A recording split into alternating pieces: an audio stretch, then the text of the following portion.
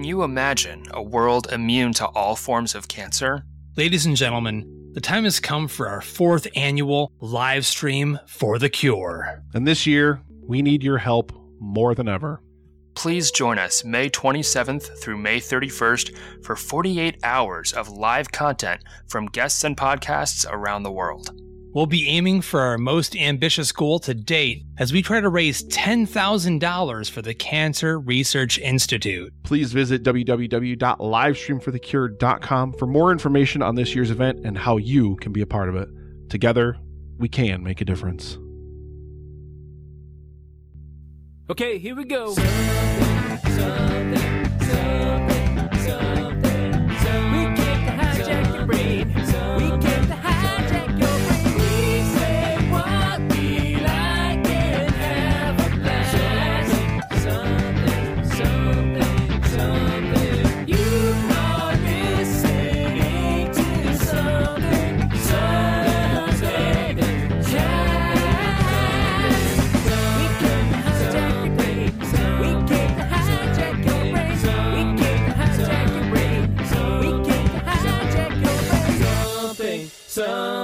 Something. Okay, here we go.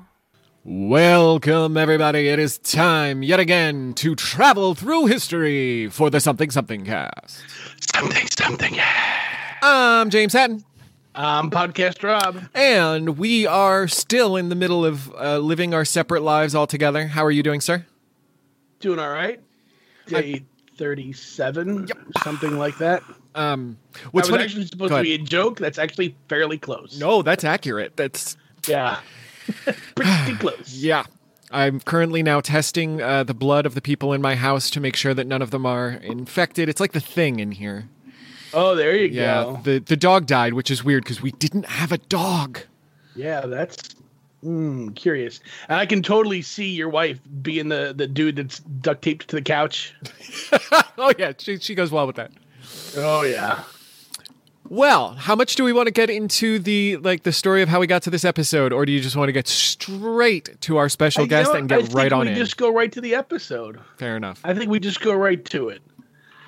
Waiting in the wings with us, the wonderful, talented Meredith Placco is joining us today. Meredith, how are you? Friend of show. I'm here. I am alive. I have been in quarantine since March 13th. I don't know what century it is anymore. Yep. Yeah, I actually started the 14th was the day I left work early when they said, if you're not feeling comfortable, you can go later.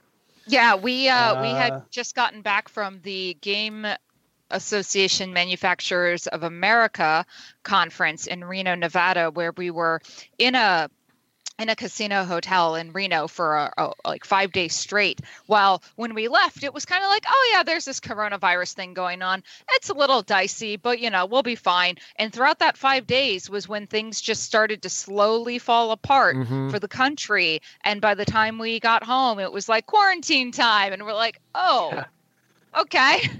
Yeah, that happened. For us, it was Thursday. Bosses say, hey, we know this is happening. Let's just get a couple plans in place. Friday was, we're going to move to light staff. Those can work home. Monday it was, okay, company's closed for 2 weeks. Go. Like, what? Oh. You went to Reno just to watch a game die. Yeah, I mean, it's funny though. I mean, being new to the manufacturer side on the tabletop gaming side, it was interesting to kind of go and be part of that world because everyone was so excited and we had hand sanitizer and we were washing our hands a lot, but we were all excited about all these new games coming out. Also, some of the bigger distributors didn't come out and the bigger manufacturers, so it gave the little guys, more independent companies, chances to get one-on-one time with retailers. So hopefully some good things have come of it. And I will say, for the craziness that is going on in this world. Looking on the inside of the tabletop gaming world and retailers, while a lot of people are struggling because of online sales, a lot of retailers are able to maintain, and it's interesting to see. And I'm just going to say this, that if you want to buy something, don't buy it on Amazon. Go to an independent gaming store, your local friendly gaming store. Buy from them online. Support them right now, because they really need it. Hells yes.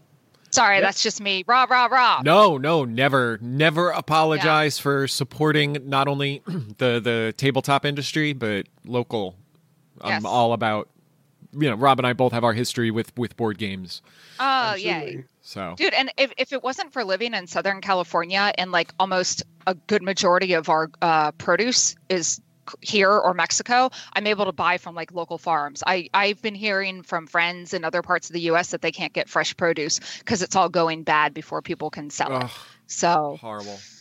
I know. Anyways, enough about that. That's all depressing stuff. We're not here to talk about coronaviruses and lockdowns and stuff. No, we're here to talk about tragedies of years in the past. The past plagues. Rob, what's this episode about? This episode, we are discussing our top 5 period pieces. Now, there was some discussion as to what a period piece entails. So, just to clarify here, according to Wikipedia, a historical drama, also period drama, costume drama, and period piece, is a work set in a pastime period, usually used in the context of film and television. Historical drama includes historical fiction and romances, adventure films, and swashbucklers. A period piece may be set in a vague or general area, such as the Middle Ages, or a specific period, such as the Roaring Twenties. Just the concept. It's a vague terminology. The movie happens over there. Yeah, and to that, I will add there are costume dramas and romances. There's also historical and historical fiction, and apparently in the world of period dramas, there is what is called reality period dramas, in which contestants are put to live in a setting of a historical context, like the very short-lived ABC show, The Quest, in which there were contestants that had to live as if they were in a fantasy Middle Ages type setting. We are very familiar with the show, The Quest. Meredith, are you familiar with our sort of connection with The Quest? With Bonnie. Yes. About almost 4 years ago, we did a quote-unquote reunion episode where we got most of the paladins and a bunch of the actor players who played the NPCs from the show all on Skype at the same time. It did like a 2-hour interview with all of them. Transcontinental Skype call. Oh, yeah. Oh, how fun. It was fun. It was like whack-a-mole because like we had people who it was like 5 o'clock in the morning in Austria, and it was 8 o'clock our time, but because of daylight savings, it only affected some people and not everybody, so the times were all wonky, and it was just reconnecting calls that dropped. But it was a lot of fun. Yeah, no, we were very familiar with The Quest. That was a great show too, and it's coming back on Disney Plus. Is it? Oh my God, I'm so glad. They're recasting for a more teenage age group of paladins. Okay. But they apparently all the showrunners and creative group from it are all coming back. Oh, that's fantastic. So, and I think they're filming at the same castle too. I just really hope they bring the guy who played Sir Ansgar back, because he was like worth every moment of screen time. That guy was hilarious. Yeah, he maybe was unintentionally. Also, random story. I mean, obviously, I think we all know that we all know Bonnie, but I got to hang out with Shondo when I was in Texas for a convention. That dude is awesome and hilarious, and like, I don't know, man. Shondo lives the best Shondo life, and I am so happy for him. Yeah, I follow him on Twitter, and he's everything that you see in the show. Like, none of that is for the cameras. Everything is all the guy he is. Yeah, and in person, like once he's like off off the internets and stuff, that's who he is. And I love when people are their genuine selves, because it makes me really happy. Yep. Yeah. So yay! I'm good. Happy to know that The Quest is back. Now bring back. Oh God, what was that? The musical medieval fantasy show with Timothy Olyphant. Oh, okay. No, not Cop Rock. Gallivant? Gallivant. Oh, I yes. won't wear Gallivant. I love Gallivant. Is Gallivant now, Yeah, funny connection. Those of us who were hoping that there was going to be a Quest return kind of realized that may not happen because we started seeing a lot of costuming pieces from the Quest show up on Gallivant. Well, it's all owned by ABC Studios, so they all pull from the same archives. Which is it was like if you take those three people and combine them together, they're wearing all of Sir Ansgar's stuff. Like, what's going on? Oh my God, I have to go back and rewatch. Yeah, it's that's the really cool thing about the costume shops that the studios have, that they can just start pulling pieces. Like, one of my favorite things is to see what historical dresses will end up in various movies, especially when you get to like medieval, Renaissance, and Rococo, Georgian era stuff. Because and the way you'll see it styled, because sometimes you'll see a dress that was absolutely beautiful on one girl, but then they put on someone else and they don't use the proper foundation garments, and you're like, what the fuck? That's frumpy as hell. Anyways. Funny enough, you say that, and it ties back towards our topic, but on the costume shop prop discussion, and it's a long time since I saw this, there used to be a website that cataloged the newspaper. There's one sort of well-known newspaper prop, and it's in like 1,000 movies. So you can see the same newspaper in like Glengarry Glen Ross as you see in, I don't know, random Goonies. I love that. And it just so happens because it's sort of the one that the head prop shop had, and they just distribute it around. So now it's like the generic newspaper movie prop. Yeah, it's especially now there's not as many prop houses here in Los Angeles. Obviously, again, you have the studios that have their own, and then there's like a couple really big guys that have their own stuff. So you do see the stuff circulated. But I love when you have fans who are that dedicated that they'll do the spot the prop. Mm-hmm. I know one of my things I'm actually kind of excited about with a project I'm working on is getting to go to some of the prop houses to rent stuff for when we do this photo shoot for this gargantuan dress that I'm making. Do you want to reveal said gargantuan dress, or is this? So there was this incident that happened this week where I didn't have internet for 2 days, and life was hell because it's bad enough I can't leave my house. Imagine not leaving your house and not having internet, because that's all we have in this day and age. We have nothing else. I don't know what a book is. I don't have cable. What's cable? I mean, even my PlayStation, I couldn't play any games because it wasn't connected to the internet. So I decided to just go full 1800s and start mostly hand sewing a period Rococo Marie Antoinette style gown. You would think after 25 plus 20 years, I don't want to overage myself, 20 years of costuming, I would have done one of these projects by now, but they're intimidating as all can be. So I just finally decided that I have the wherewithal to work on it. I also just happen to have like 20 yards of not at all period accurate taffeta that was just sitting here. So it's not like I had to go buy the fabric. I mean, excuse me. This fabric, I think, was $2, $3 a yard. So I'm doing extant, which using period techniques and period patterns and based off period garments itself to make a dress out of thoroughly modern, completely inaccurate fabrics, and it's going to be gaudy as all hell, like bubblegum pink with like teal accents. Gaudy. I'll say that the first time I spoke with you and heard you were into costuming, the first thing I thought was, now there is a person who has done a Marie Antoinette and the Rococo stylings of the Elizabethan in bright pink. I thought that. Well, I've done Elizabethan. I've definitely done Elizabethan. That was for the World Cosplay Summit 2012. That was a dress that I spent as much on that dress as it would have cost me a trip to Japan if I had won WCS. So in hindsight, I should have just used that money to go to Japan. It's Japan. So yeah, that's what I've been working on. And now that the internet's back, I actually am now like knee deep in sewing. It's almost like I burst that little I peeled off the Band-Aid, as they say. I burst that zit. Oh, the writer's block for dress creation. Exactly. And now I'm full in on making this. It's actually turning out to be a really fun project. And also what I didn't have years ago when I first started doing this, because, you know, I'm using patterns and flat patterns from a series of books from this designer, Janet Arnold. But now, because of YouTube and amazing people, there's a lot of like how-to videos of people actually showing the technique. And so I've been following this other costumer by the name of Angela Clayton, who she actually has some patterns out on the commercial pattern companies. But she's put together a very similar style dress to the one that I'm doing. So I've been able to watch her techniques, which is immense in helping me learn what the heck I'm doing. That was a Very lot cool. of material that I'm like, that's all very impressive. I know nothing about this world.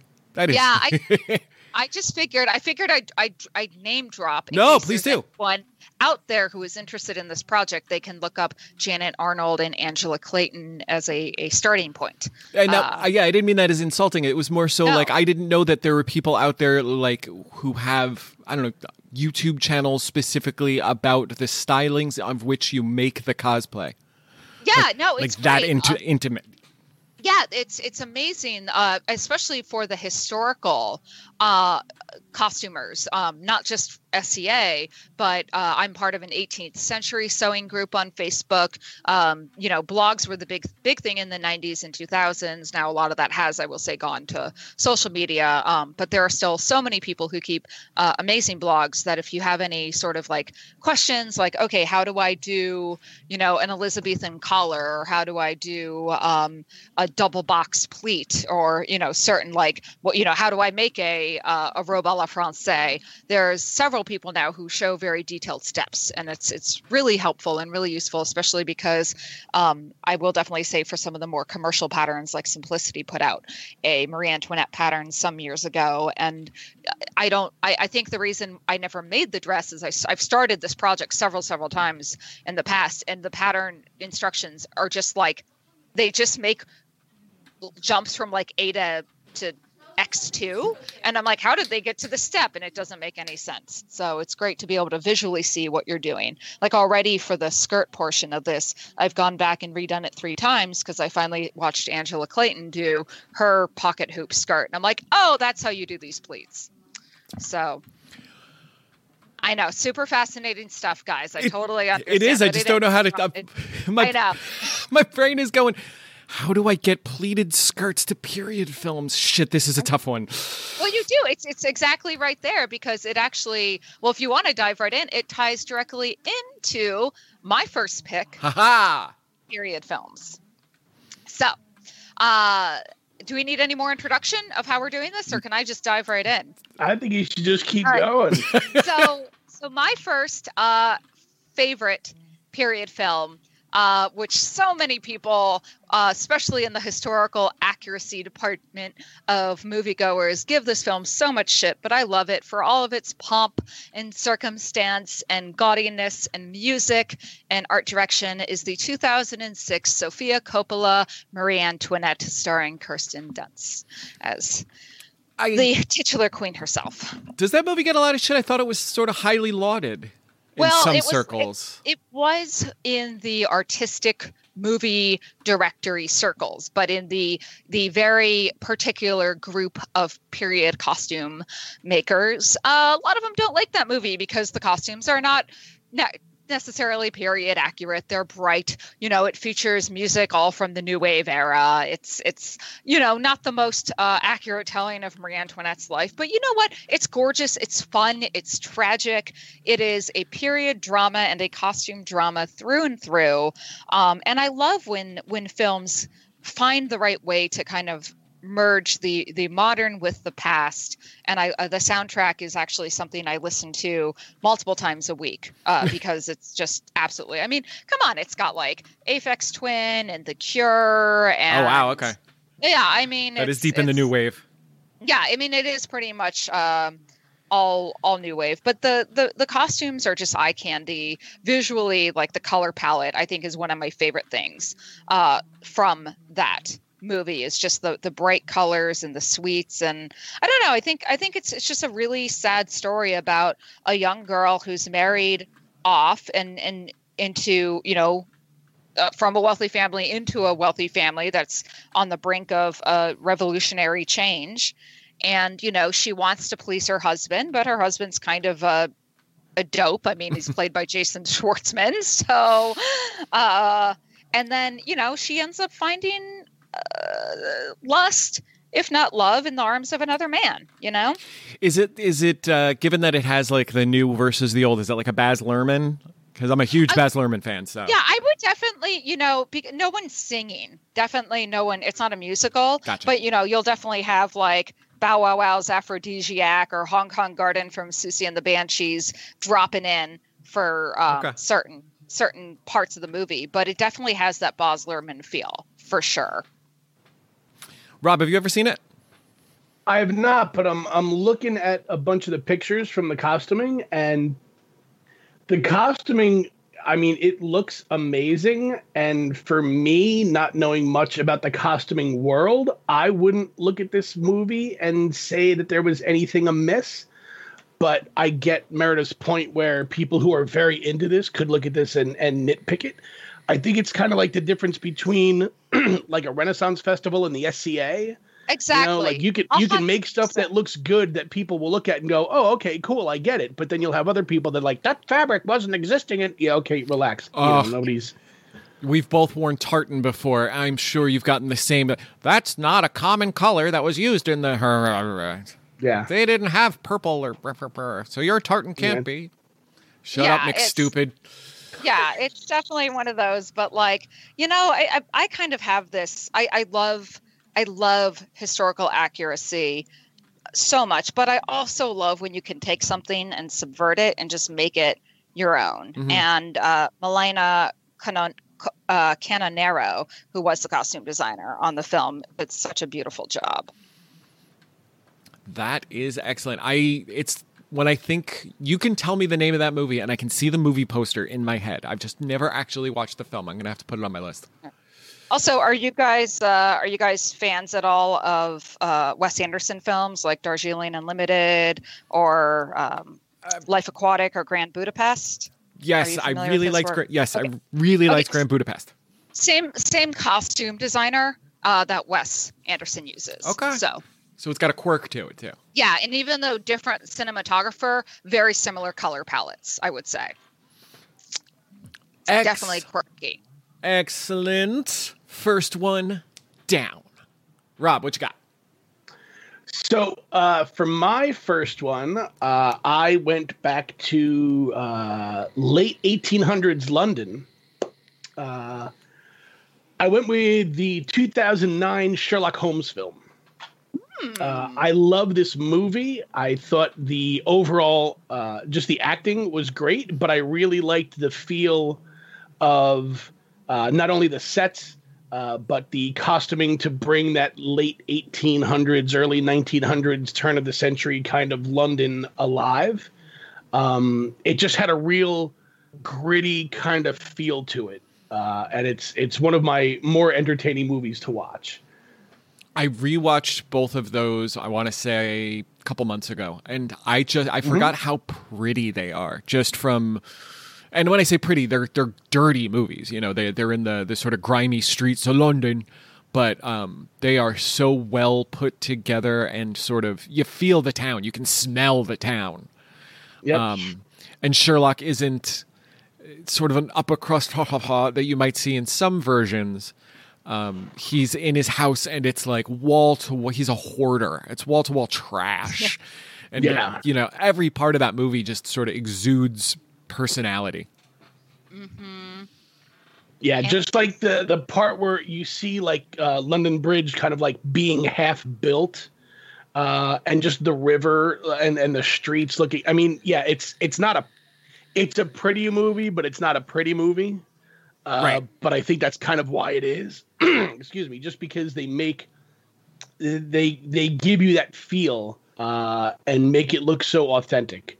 That this movie is set where if they ever did like a Gotham by Gaslight live action movie, like that would be the setting, because it's like that's it. It's 1800s Gotham. It's It's very well put together and very visually stunning in its description of the time period.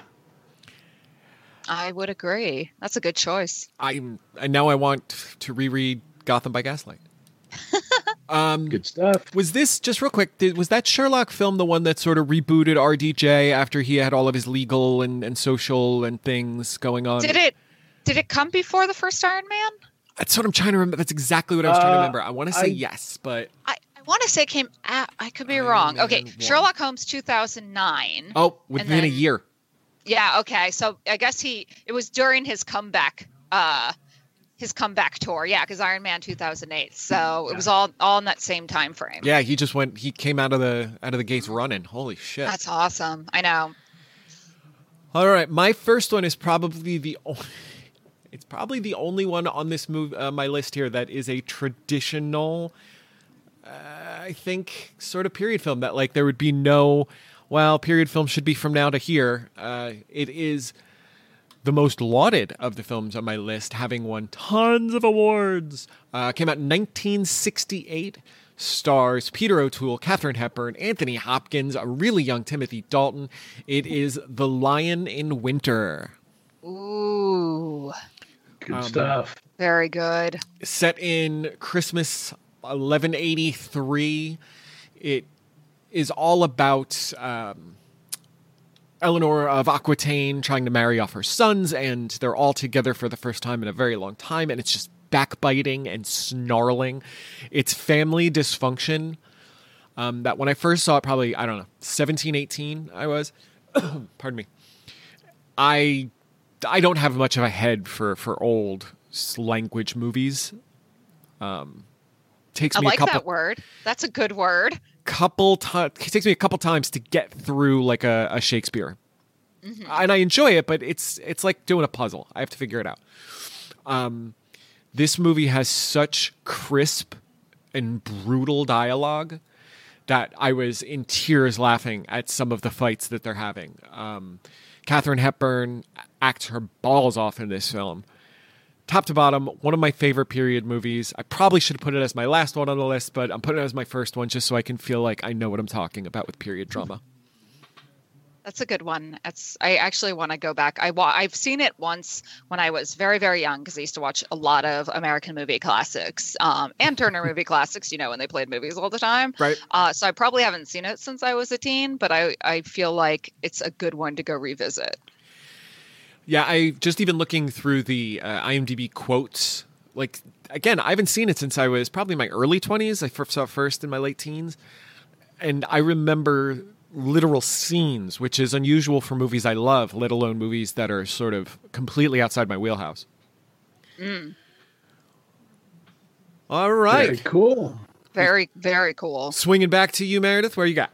All right, so we're going to go down to 1991, and we're going to leave the West and head on over to China to look at Raise the Red Lantern.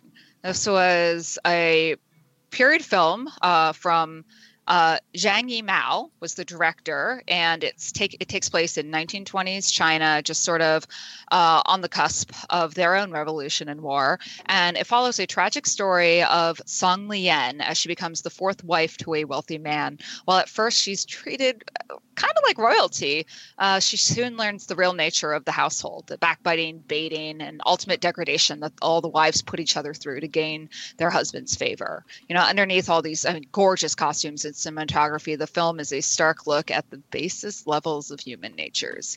And I love it.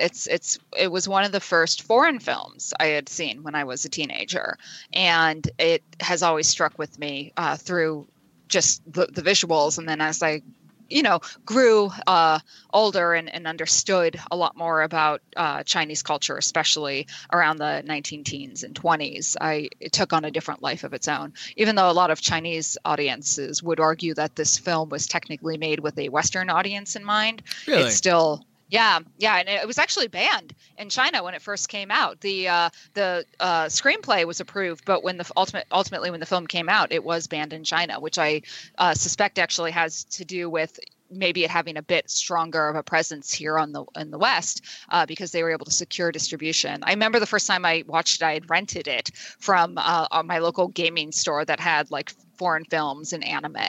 And I was just like, oh, this looks pretty. And I was like, wow, this is really something. And the lead actress, Li Gong, she's fantastic, and she's actually going to be making. She's been in Western stuff since, but her big thing that she has coming out, I guess this year, whenever Mulan comes out, she's going to be playing the big bad. Okay. Yeah. I wish I liked foreign film more, because I read through sort of the summaries and I go, this sounds like a movie that I would enjoy, except then I get into watching it and it's such a different storytelling style. It's much slower. There's a much more sort of pay attention to every nuance of movement and gesture, and it's my ADHD brain just sort of like falls off the side. And I know for some people, subtitles are really hard for them to read, when watching a film. So I understand. It is definitely something like, worth watching if you get the chance. Yeah.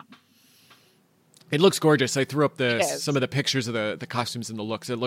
Does it do, and I've noticed this in a couple of the foreign Japanese films I've seen, since it's called Red Lanterns, is there a lot of color, like note of this is the Red Lantern, like everything's in its palettes? Yeah, there is definitely color. I mean, color in specifically in a lot of Chinese period, you'll see color used as a device and as a character. But the Red Lanterns specifically refer to that whoever is going to be the chosen concubine or wife of the night, they put up red lanterns outside of her particular abode, so they know that she's the one who's being visited by the master of the house. So that is kind of where that comes in. But red definitely plays a huge piece in this film. Very, very interesting. Rob. So I go from 1800s London to 1800s New York. Ooh. My second choice is Gangs of New York by Scorsese. Love it. Absolutely I love amazing. this movie. It is a long movie, but it never feels too long. Like whenever it's on, I'll sit there and watch the whole thing, but it never feels like its actual runtime of, almost 2.5 hours to me. Mm-hmm. The costuming, the setting, the acting between Daniel Day-Lewis as Bill the Butcher.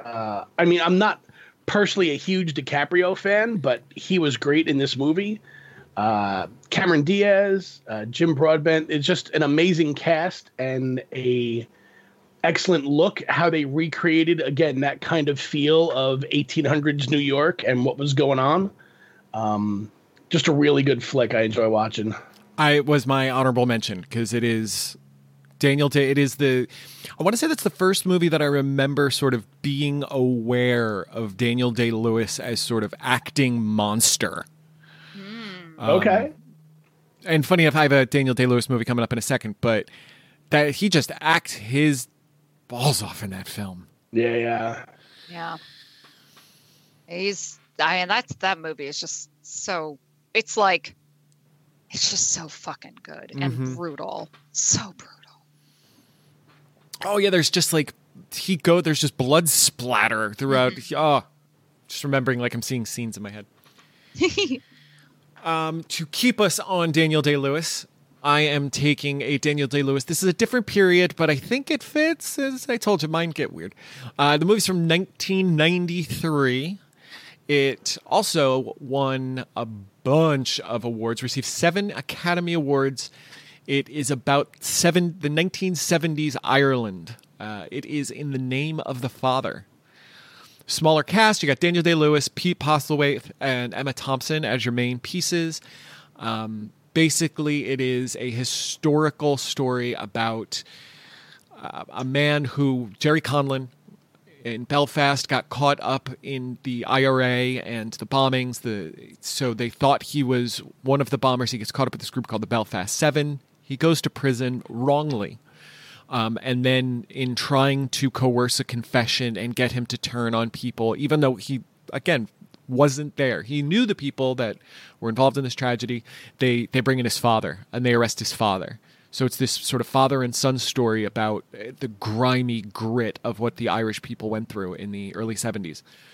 An amazing film top to bottom. I don't know whether in this one it sort of fits as much as a period as a historical, but if you think of the 60s in America, take that and bring it into the sort of the 70s in Ireland, where it's all very hippy dippy and it's all we don't give a shit because they're sort of under the tyrannical thumb of the English. But excellent movie. It is top to bottom one of my favorite films. Very cool. Yeah, that's one I definitely need to watch. Yeah, and in looking sort of when I put my list together, I'm like, this might not fit period film, but it really does sort of embody the period of the 70s in Ireland. So I think it fits. I think it does. I definitely have one on my list that I will argue to the end of the day that it is a period piece as well. So I'm taking it. Yeah, I'll take that for $1. All right. And back I to guess the top. that's me, right? Sure okay, is. So, all right, going back again to the 90s. This one though is taking us to the I would say it's the 16th century, the 1500s. We're going to go to Venice during the Renaissance period and look at a historical drama by the name of Dangerous Beauty. It stars Catherine McCormack as the lead heroine, Veronica Franco, and this is definitely a historical fiction period costume drama. It's a lot of words. Veronica Franco was a real-life courtesan living in Venice during the Renaissance. She was a published writer, was lauded in her literary circles of the day, and she was also put on trial by the Inquisition when the plague struck. Oh, wow. Where she actually ended up defending herself on charges of witchcraft to much success, not just through her own personal defense, but because she happened to befriend and bed several of the wealthy nobles that ran the town. All of this is detailed in the film through much wit and heart, and it is it's beautiful. I love the costumes; they're very opulent. In Venice, you think about Renaissance costumes, and you think about stuffy high necklines and big skirts, and just like everything's towering and covering women. Not here. Women, especially those that hung around the wealthier men circles and played their various charms on them, had very stunning and open costumes. Right. And I love them. It's just beautiful. I mean, I think when I first watched the film, I watched it for the costumes. When I watched it the second time, I watched it for Catherine McCormack's extremely strong wit, because there's a whole scene where she actually has a sword fight with a guy, basically the nice guy of the film. He ends up being the one to press charges against her because she wouldn't have sex with him. And she's doing this whole fencing thing while throwing poetic barbs his way. It's very funny. She even tears her skirt off and runs around in pantaloons. Very scandalous for the time. Again, don't know how historically accurate that scene was, but it's great for a film. And definitely one I would say that both the men and women would enjoy if you're wanting to kind of dive into something that's a little bit on the racy side. Yeah, I threw up on Google Images, and every picture she is a stunner. Like she is. They show the picture with her with the fencing foil. Yeah, I love that. That's on one of my, I want to recreate that outfit just to have. I don't know what I'd do with it, but I'd love to. But yes, there seems to be a lot of corsets and heaving. Yes, lots of heaving. Many, many, many heaves. Where are you at, Rob? So I drift we go back across from United States back over to England, or more directly, Scotland. 1995's Braveheart is my third choice. Funny enough, the same woman in Dangerous Beauty was in Braveheart. Yes. Tying things together. Very cool. There you go. Story of William Wallace. Not the most historically accurate portrayal of his story, but it was gangbusters in the theater. It was basically pop culture for the time. I think it was what created the massive drive for kilts that you can still see to this day at various Renaissance festivals across the country. I will say that this was the first non-Rocky Horror movie that me and a bunch of friends actually got dressed up in our Ren Fair garb and kilts and went to go see this in the theater. Just good stuff. We come from the same, Renaissance festival age. And yeah, the years of Braveheart, the next year, including myself and the people I went and saw Braveheart with, we all had kilts with matching tartans, and there were fellowships and brotherhoods. And yep, one of the few films I've seen multiple times in the theater. Oh. Yeah, because I want to say Braveheart and Rob Roy came right around the same time. Yes. Yeah, I think they did. So those were two very big kilt-wearing movies. Yeah, it definitely made an impact on the Renaissance Festival costuming. Yeah, 95 Rob Roy came out. Braveheart was 95, yeah, so same year. Same year. Yeah, I remember I went to I worked my first Renaissance fair in 96, and I would definitely say that Braveheart is what brought kilts to the world. Yeah. Yeah. It's a great one. I have nothing more to say. Fair. Yeah, I have nothing. Yeah. I mean, that was it was great. I wouldn't say brought kilts to the world. Let me amend that, but it made them popular. No, yeah, especially 100%. among the Dragon Con crowd, I would say too. It brought them to the mainstream. Yeah, the mainstream. That's the word I was looking for. There we go. Always here to help. Thank you. Words are not my friend most of the And then time. Jenny Breeden since then has been trying to remove kilts one leaf blower at a time. Yeah, right. My next one is, I'm going to say, so this movie had some sequels. It's a bit more of a pop culture film. Probably, you want to know what? It's probably comparable to the Kirsten Dunst Elizabeth in so much as there's a little bit of rock and roll in it. But I would definitely say it is a period piece, much less so than its sequel. It is from old turn of the century Lincoln County, New Mexico, Young Guns. Oh! Now it's the first. I would say the second one's much more of like an action flick, ensemble. All these people are now famous, but this is.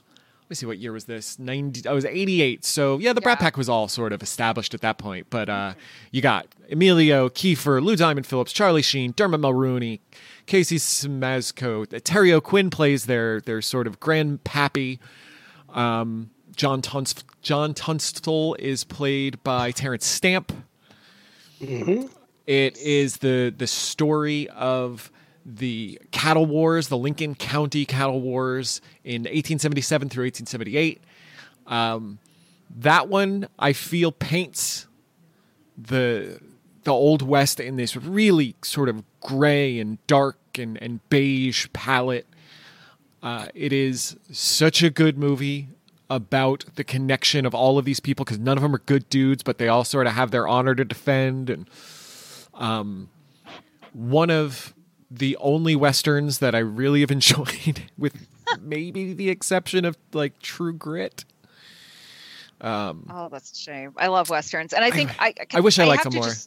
I have to say, like, it's a good, it's interesting because Westerns as a genre, while they definitely could fall under period pieces, they really are their own style of film. Sure. But I would definitely say Young Guns, because of how it dramatizes that particular time, would definitely fall under a period film. And you're our judge and officiant. I am. Yes, and all things period goes. films. So even if it's wrong to the rest of the internet, if I say it, it's correct. So I say it's a period film. Yes, taking it. But if you've never seen the Young Guns films, I'd say watch both of them, because they both are great for what they are. But the first one's much more serious and sort of much more about the world than it is about William H. Bonney. Yes, and wasn't the director of that also the guy who directed? No. Yes, he did do Karate Kid. Is it correct? Let me see. It's Christopher Kane. Or he at least did the next Karate Kid. I don't know if he did the original Karate Kid. Running through his references. Yep, he did the next Karate Kid. Okay, all right, that's fine. Wait. Just That's take it. fine. I guess I'll allow that. I'm trying to like look and be like, how come I'm not familiar with what else he's done? Because he's done. He's done some things. He's done a couple things. I will say the movie poster for this was like, you didn't need to know anything about what this movie was about. You didn't need to know about Tunstall or the Lincoln County Wars or any of this stuff. The movie poster is the 6 of them dressed as cowboys with the sheriff badges on and their names. Mm-hmm. And that's it. Like, this was banked as the ensemble cast. But yeah, I agree. This movie was pretty amazing. I think I like this one better than the sequel. Yeah, for sure. As a note, even though, John Bon Jovi gets shot in the sequel. That's true. Tom Cruise gets shot in the first one, I think. Does he? Yeah, he's unlisted. He went to go visit people on set he was friends with. And he's cool. Third dead guy to the left when you're not looking. Well, see, that definitely makes the first one better for me. Yeah. And as also, go ahead. Oh, go on. Go on. I was going to say Christopher Kane also did The Principal with James Belushi. Come on. Oh, yes. Fantastic film. Great 2 a.m. USA Network film. That's true. Saying, I was just thinking, it's harkens back to a different time, a different period when Charlie Sheen wasn't as crazy as he is today. And everybody thought Emilio Estevez was going to be the biggest star in the world. I know. Well, he's still a star to me. That's why we watch Free Jack together. Yeah. Okay. I guess that means it's my turn. It sure now. Is. On that note, sure. Please. We're just going to move over. Okay, so obviously you'll notice a theme with me. So in 2008, a movie from Saul Dibb came out starring Keira Knightley, Ralph Fiennes, Dominic Cooper, and a very young and very sassy Haley Atwell, and it's called The Duchess. It's another historical drama based on the life of Georgiana, the Duchess of Devonshire. She was quite the woman of her time in England. She was considered like the main fashion guru. People would style themselves after her constantly. She also dabbled in politics, constantly helping raise the popularity of her chosen candidates. She also died a very tragic life when her husband, who she was forced to marry, decided that he was going to keep cheating on her, and then eventually just cheated on her with her very good friend, played by Haley Atwell. And the 3 of them lived together in some sort of arrangement, though sadly, at least as the movie tells it, Georgiana, while it was okay for Ralph Fiennes to cheat around, she fell in love with Dominic Cooper's Charles Gray, and that relationship was banned from her, and she was not allowed to enjoy the private side of life, and she eventually just kind of died from illness or heartbreak, however you want to take it. But drippingly gorgeous costumes. I didn't even realize it was Haley Atwell on one of my subsequent viewings after I had watched, because this is a movie I watch at least once a year, if not multiple times a year. But after having watched, why am I blanking on her Marvel character's name? Oh, Peggy Carter. Peggy Carter, Agent Carter. I had recently had watched, when Agent Carter came out, had watched The Duchess again. Didn't even realize it was her until I was doing research some years ago. And I was like, holy shit, it's Haley Atwell. Anyways, gorgeous film. Definitely deep in the drama and more on that commercial style side of things. And Keira Knightley, the period drama goddess that she is, does a fantastic job. And I will even say there's a monologue from that film that has become part of my audition monologue repertoire because it is just so fucking good. Yeah, Haley Atwell, just on that aside, she's one of those actresses that I don't... It wasn't until Peggy Carter that I sort of noticed her and then realized, oh, she's been in all of these things. Like, she's been around in Hollywood, sort of bubbling under the surface for a while. There's a few actors and actresses like that. Yeah, and I think a lot of it is because she comes from the British side of things, and Agent Carter was really her first like big step into the American foothold of Hollywood that I think is when, maybe most American audiences took note of her. Mm-hmm. But I love her. And it makes me appreciate her character of Bess all the more. This movie looks like it has a lot of, the big wigs, big dresses. Very, very big. Everything's big. Yeah. So, it's great. I love it. It's just it's a good, succinct story. You've got the beginning, middle, and end. It wraps itself up really nicely. It ticks all the boxes I love in historical period costume romance dramas. Yeah, and it's and again, looking into the real life of Georgiana of Devonshire, she's just equally a fascinating woman. Excellent, and that's another one that a part of me goes, I probably would enjoy this. How come I never noticed it before? Yeah, I think you would. Given if you like Rob Roy and you like Braveheart, it is definitely obviously not like on the fighting side of things, but on that production quality. Mm-hmm. Rob? So this next movie is it is the movie that got me into things like tabletop role-playing and Dungeons and Dragons, and probably what got me first interested in Renaissance festivals, that whole kind of feel to it. It has also been acknowledged for its importance to the Irish filmmaking industry, and it helped launch the careers of actors such as Liam Neeson, Patrick Stewart, and Gabriel Byrne. 1981's Excalibur. It's if there's a list about period movies, I can almost picture that I just know you're going to put in Excalibur. You love this movie. Love this movie. I mean, I still think it holds up. There are things that I can watch with a slightly more critical eye now. But overall, this interpretation of Mallory's Le Morte d'Arthur is the one I enjoy the most. It's just got a great cast. Nigel Terry, who was in your first movie that you mentioned, is also in this as King Arthur. You've got Nicole Williamson as Merlin, Helen Mirren as Morgana, Liam Neeson, Gabriel Byrne as Uther Pendragon, Patrick Stewart, Leona Grant. It's just the epic scale of this movie is immense, and it feels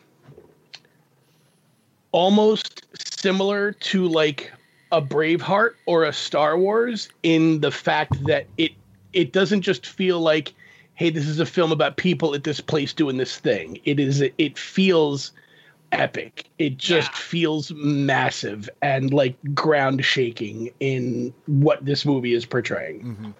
I remember when I first watched it, and it must have been on television. I definitely didn't see it in the theaters, and I was glued to the TV because every character was just like brought to life in such, I think epic. When you say epic, you think about the Iliad and the Odyssey, and Excalibur is definitely an epic, and this movie is an epic, up on those levels of epic films. And I don't think it gets enough love. You don't hear a lot of people talking about Excalibur these days, and I feel like everyone should go rewatch it.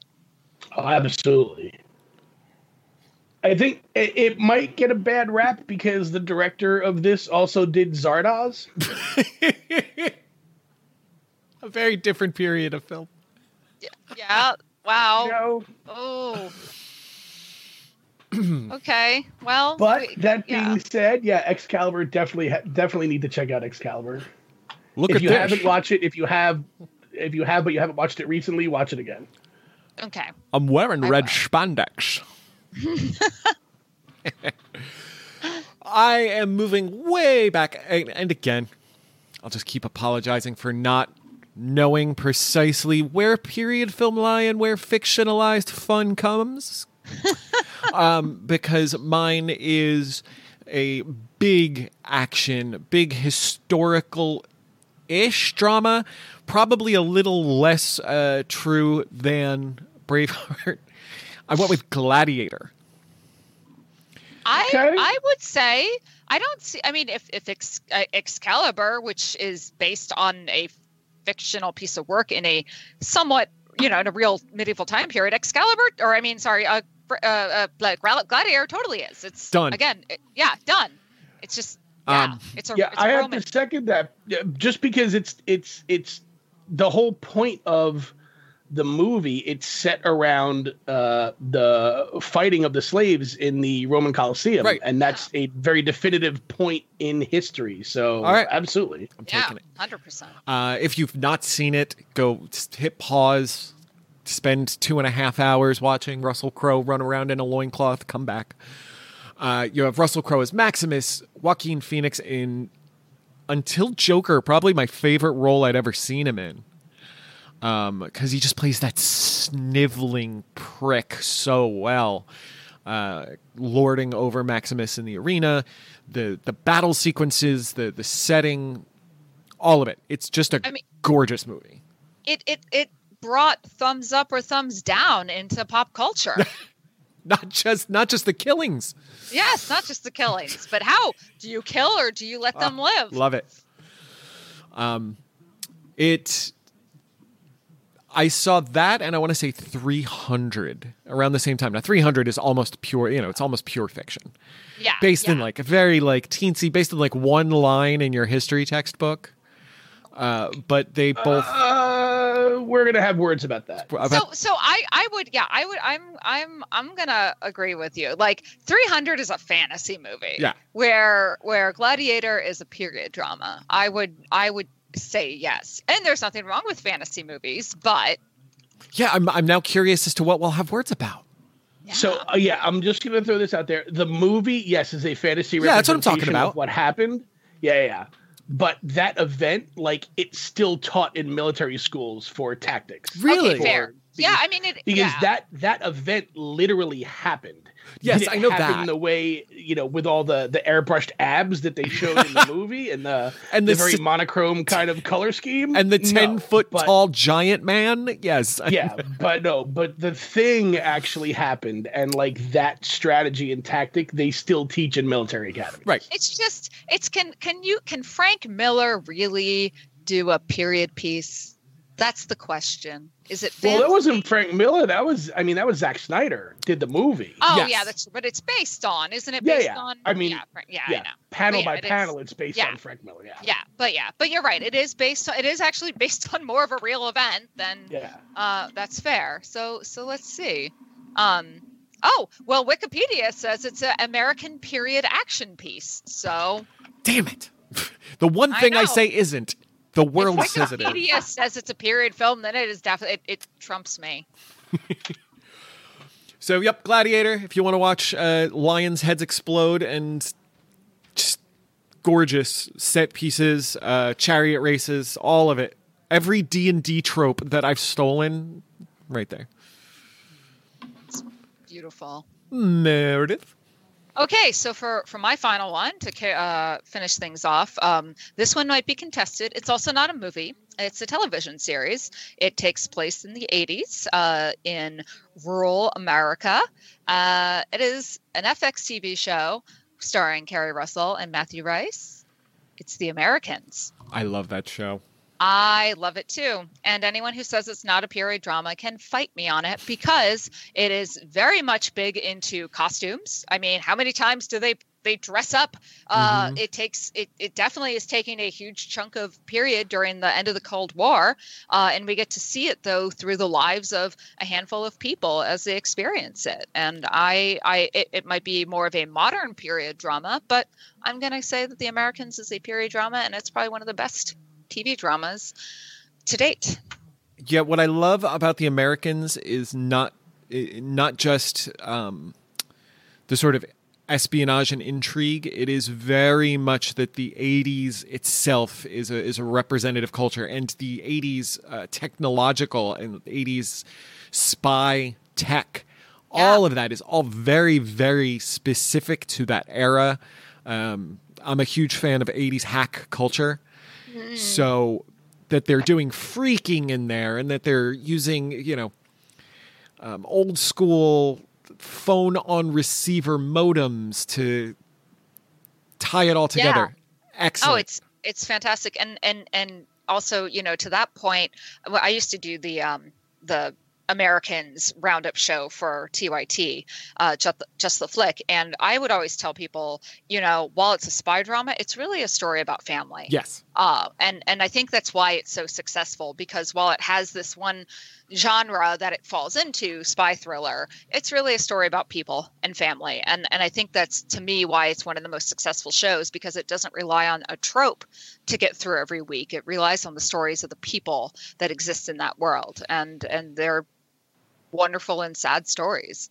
Also, one of the few shows that I actually really like, when it ended, I was happy with the ending. Like, the ending worked for me, so many shows people complain about how it ends. I was like, no, this works for this show very well.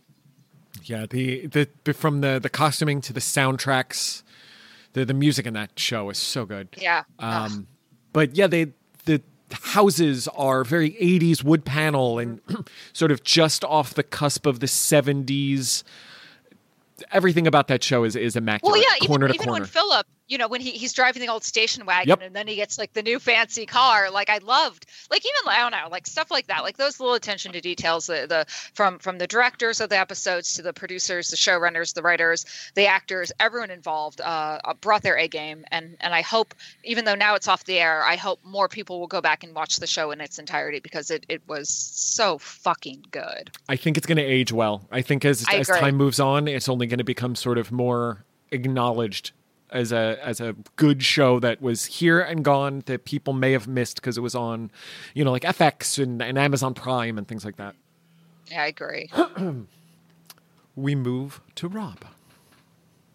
So this is, as much as I love Excalibur for its fantasy D&D-ness, the story of King Arthur-ness, my all-time favorite period historical piece is also a biographical drama from 1984, Amadeus. I love this movie. I will never not watch this movie whenever it's on. The story of Amadeus's rise among composers, told posthumously by his rival, who still ended up, in hindsight, with respect for him, Antonio Salieri. Just a great cast. You've got F. Murray Abraham, Tom Hulce, Elizabeth Berridge, Simon Callow, Christine Ebersole, Jeffrey Jones. It is a great movie. The costuming is amazing. The music is amazing. The cinematography is great. Definitely the top on my list. That is one that has come up a lot recently, suggestions from my various, streaming services that says, if you like this, you should watch this. And it's been more than a hot minute since I've seen Amadeus. And I think I know what I'm going to put on when I'm hand sewing some pleats down today. There you go. Because you're right. It is a gorgeous film. And I don't remember much at all about it, since I've only seen it maybe once, if not maybe partially twice. Yeah, it was a movie that was on in my house. I think my brother really, really liked it. And for some reason, I never watched it. Although I remember, I can distinctly see the powdered faces and the costumes with the big wigs. Mm-hmm. And I can see it in my head. Yeah, it's definitely worth watching.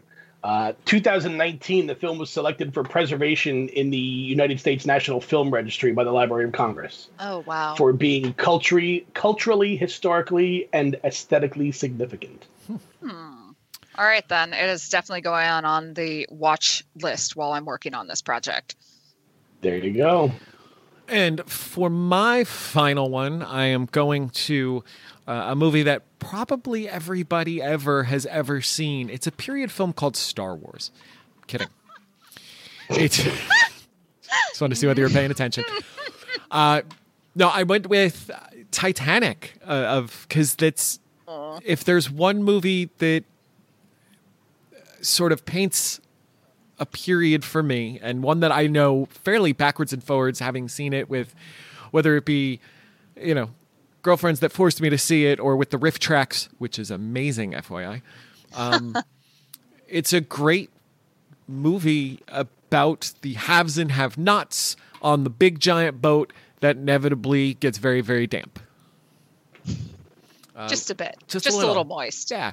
Leonardo DiCaprio, Kate Winslet. The room went silent. Did both of you dislike Titanic? No, I love Titanic. Oh, okay, my good. god! Phew. My what do you call that? Prom dress was based off of one of the gaudy dresses Kate Winslet wore in it. So I know I full on loved Titanic. It feels like it's one of those movies where there's not even much to say about it because it's so iconically well known. But my favorite thing about that film is that there's the distinct cutoffs between the haves and have-nots. And if you pay attention to the scenes that have, Kathy Bates and all of them drinking mint juleps on the top deck, if you pay attention to the background, you see the bilge rats in the background, sort of in the corners. There's a lot of attention to where the big are and where the small are, and the costumes and the music and the dance scene, all of it. Love that movie.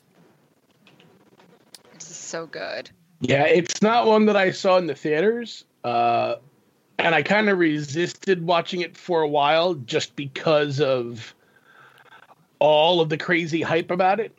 But yeah, I will say when I did see it, it's pretty amazing.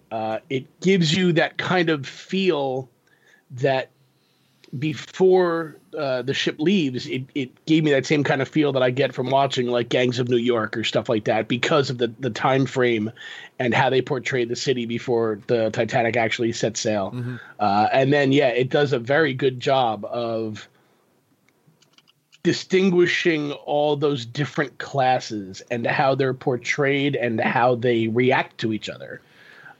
Just very well done. And who plays a better scumbag than Billy Zane?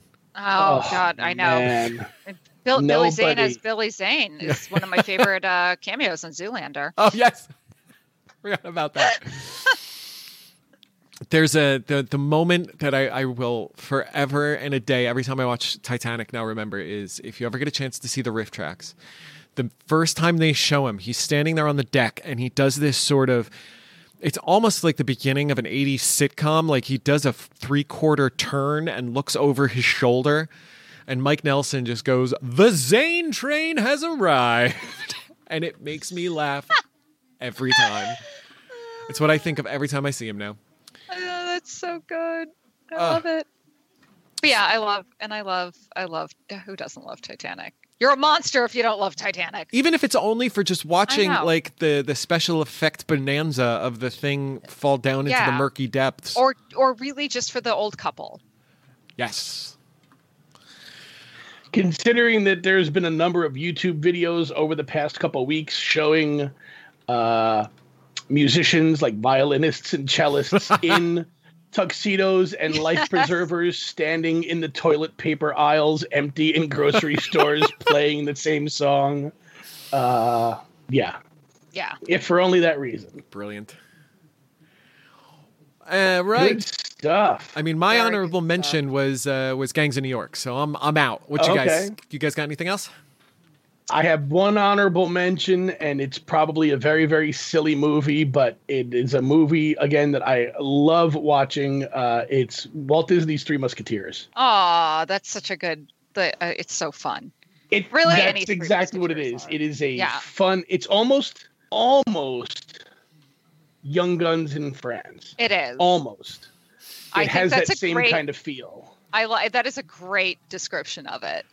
Oh, Young Guns. Sorry. Yeah, I know. So my it's funny, that ties into my honorable mention, which is Man in the Iron Mask, because I love a good Three Musketeers story, and that one, again, Jeremy Irons can never go wrong when he's involved. But I mean, a stellar cast, just a really good action film. Which is the one out of those two with Gerard Depardieu? Is that Iron Mask? Iron Mask. Okay. Mask, yeah. I couldn't remember. Excellent. Hey, well, I think we covered the gamut of period films, didn't we? Yeah. Yeah. This is pretty much. We hit every period. Every period. All the dots. We made all the dots. All of them. This is an ellipses episode. It is. Well, Meredith, why don't you tell everybody where they can find all things Meredith Blacko?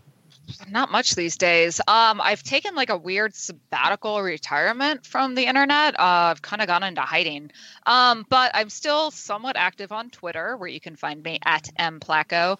And every once in a while, I'll post things on Instagram at mplaco.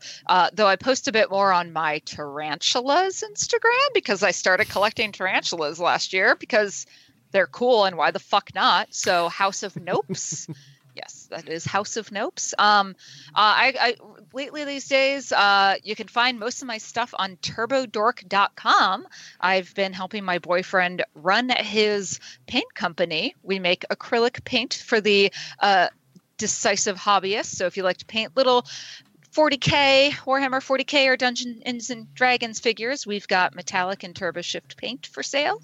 Yes, we're still shipping because it's just the two of us. It's like literally Greg and I. And we don't have COVID, so you won't have COVID. And my life has been quiet because I've been, like I said, taking a sabbatical, and I spent a year last year traveling and maybe working on a movie. Ooh. Yeah, I can't say too much about it, but I never in my life have ever thought I would be an actor. But now I am an actor. I've You said that with the right ranks. gravitas. Yes, with that you have to. When you're an actor, you obviously have to talk about being an actor all the time. So now I am an actor in a very small independent film directed by a dear friend and mentor of mine. That again, I can't say much, but if you know how to use the internet and IMDb, I hear there are such things out there. It is a very cool project. I'm very fucking over the moon to be part of. I don't know when it's coming out now because with everything, I was supposed to go and film a pickup and then quarantine hit. So hopefully sometime I can go finish that last scene. But the director has been working on all the special effects. There's a lot of practical models, and he's been hand building the models himself because in his off time, he's actually a huge model builder. He's a great photographer, but he has done model work. And so he's been building all the models himself, and it's a little sci-fi, a little post futurism, a lot dystopian, and I play the lead character, and it's been an incredible project. I can't wait for it to come out and people can see all the hard work everyone's put in. And I mean, like, you talk about passion projects, and this is 100% a passion project. We're all giving our 150%. I've done all my own costuming for the film, which was really awesome because actually when the director contacted me, I thought he was actually asking me to just do costumes for the film. I did not expect him to want me to act. I'm not an actor at all. You are now. I am now. I've taken many acting classes now. So when the movie comes out, I'll let everyone know. In the meantime, Google Meredith Placco and IMDb, and maybe you can find something more than what I'm allowed to talk about. And Rob is the one who showed me your paint world. It is so super cool. Those paints are neat. Yay! Yeah, that's so much of that is my boyfriend. He is he had this crazy idea about 2 years ago now, and so he's a big 40K player, 30K, and he wanted a metallic purple for his Emperor's Children army, and he says, I'm going to make a metallic paint, and I'm like, cool, huh? Have fun, enjoy. Yes, dear. It was just, no, it was kind of like, whatever, cool. You're just going to make a paint for yourself. All right. I've mixed opaque with metallic paint before for cosplay, whatever. No, I didn't realize he was going to make paint, not mix two colors together, but formulate his own basis of acrylic medium with his own pigments and make a paint. And then 6 months later, he had 15 paints of various properties. And he says, I've made these paints. I have about 30 of them. I will put them on the internet to sell. And I'm like, all right, cool. Have fun, honey. Enjoy selling your paints. 4 hours later, we got contacted from the third largest gaming distributor in the United States wanting to carry our paint line. It's amazing.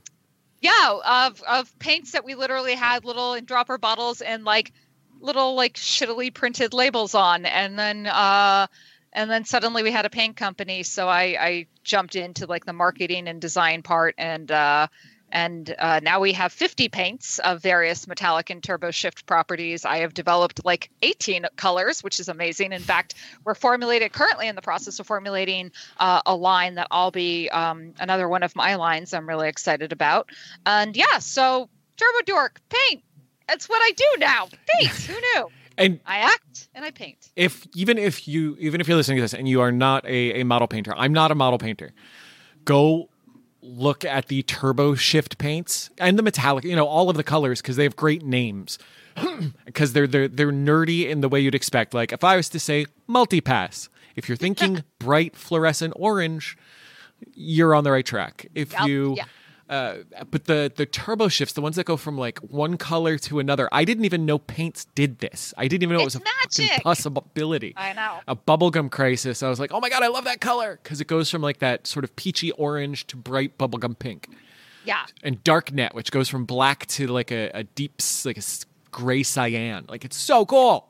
Thank you so much, and I will tell Greg. I'm glad. Yeah, and it's not just for mini painters. I've sold paints to cosplayers, using it for props. Skateboard artists, a guy who does fishing lures has really gotten into our paints. So it's really kind of amazing to see how many people have been using Turbo Dork paints on various projects. So yeah, I'll have to get some paints out to you guys just to play with. I don't know.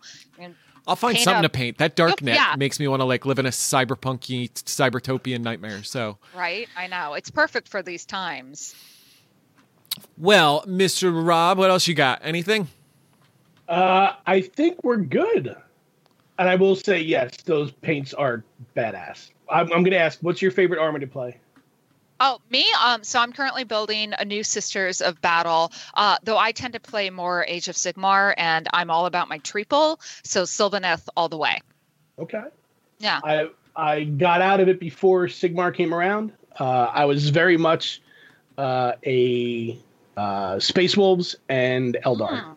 Oh, yeah, the Eldar, always fun. The Eldar look good in our colors, too. Oh, yeah. Absolutely. Where I always played games, the one or two mini games I got into both died like after their first year in program. James, you know what? Those Turbo Dork paints would look amazing on? Please tell me. Your Doom that came to Atlantic City figures. Oh, you're right. They would look fantastic on those. So the short version for you, Meredith, is there was a game I kickstarted a while back, which was a Lovecraft Monopoly called the Doom that came to Atlantic City.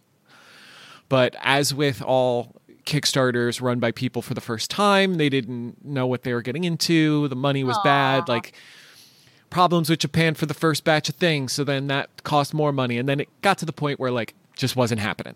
Yeah.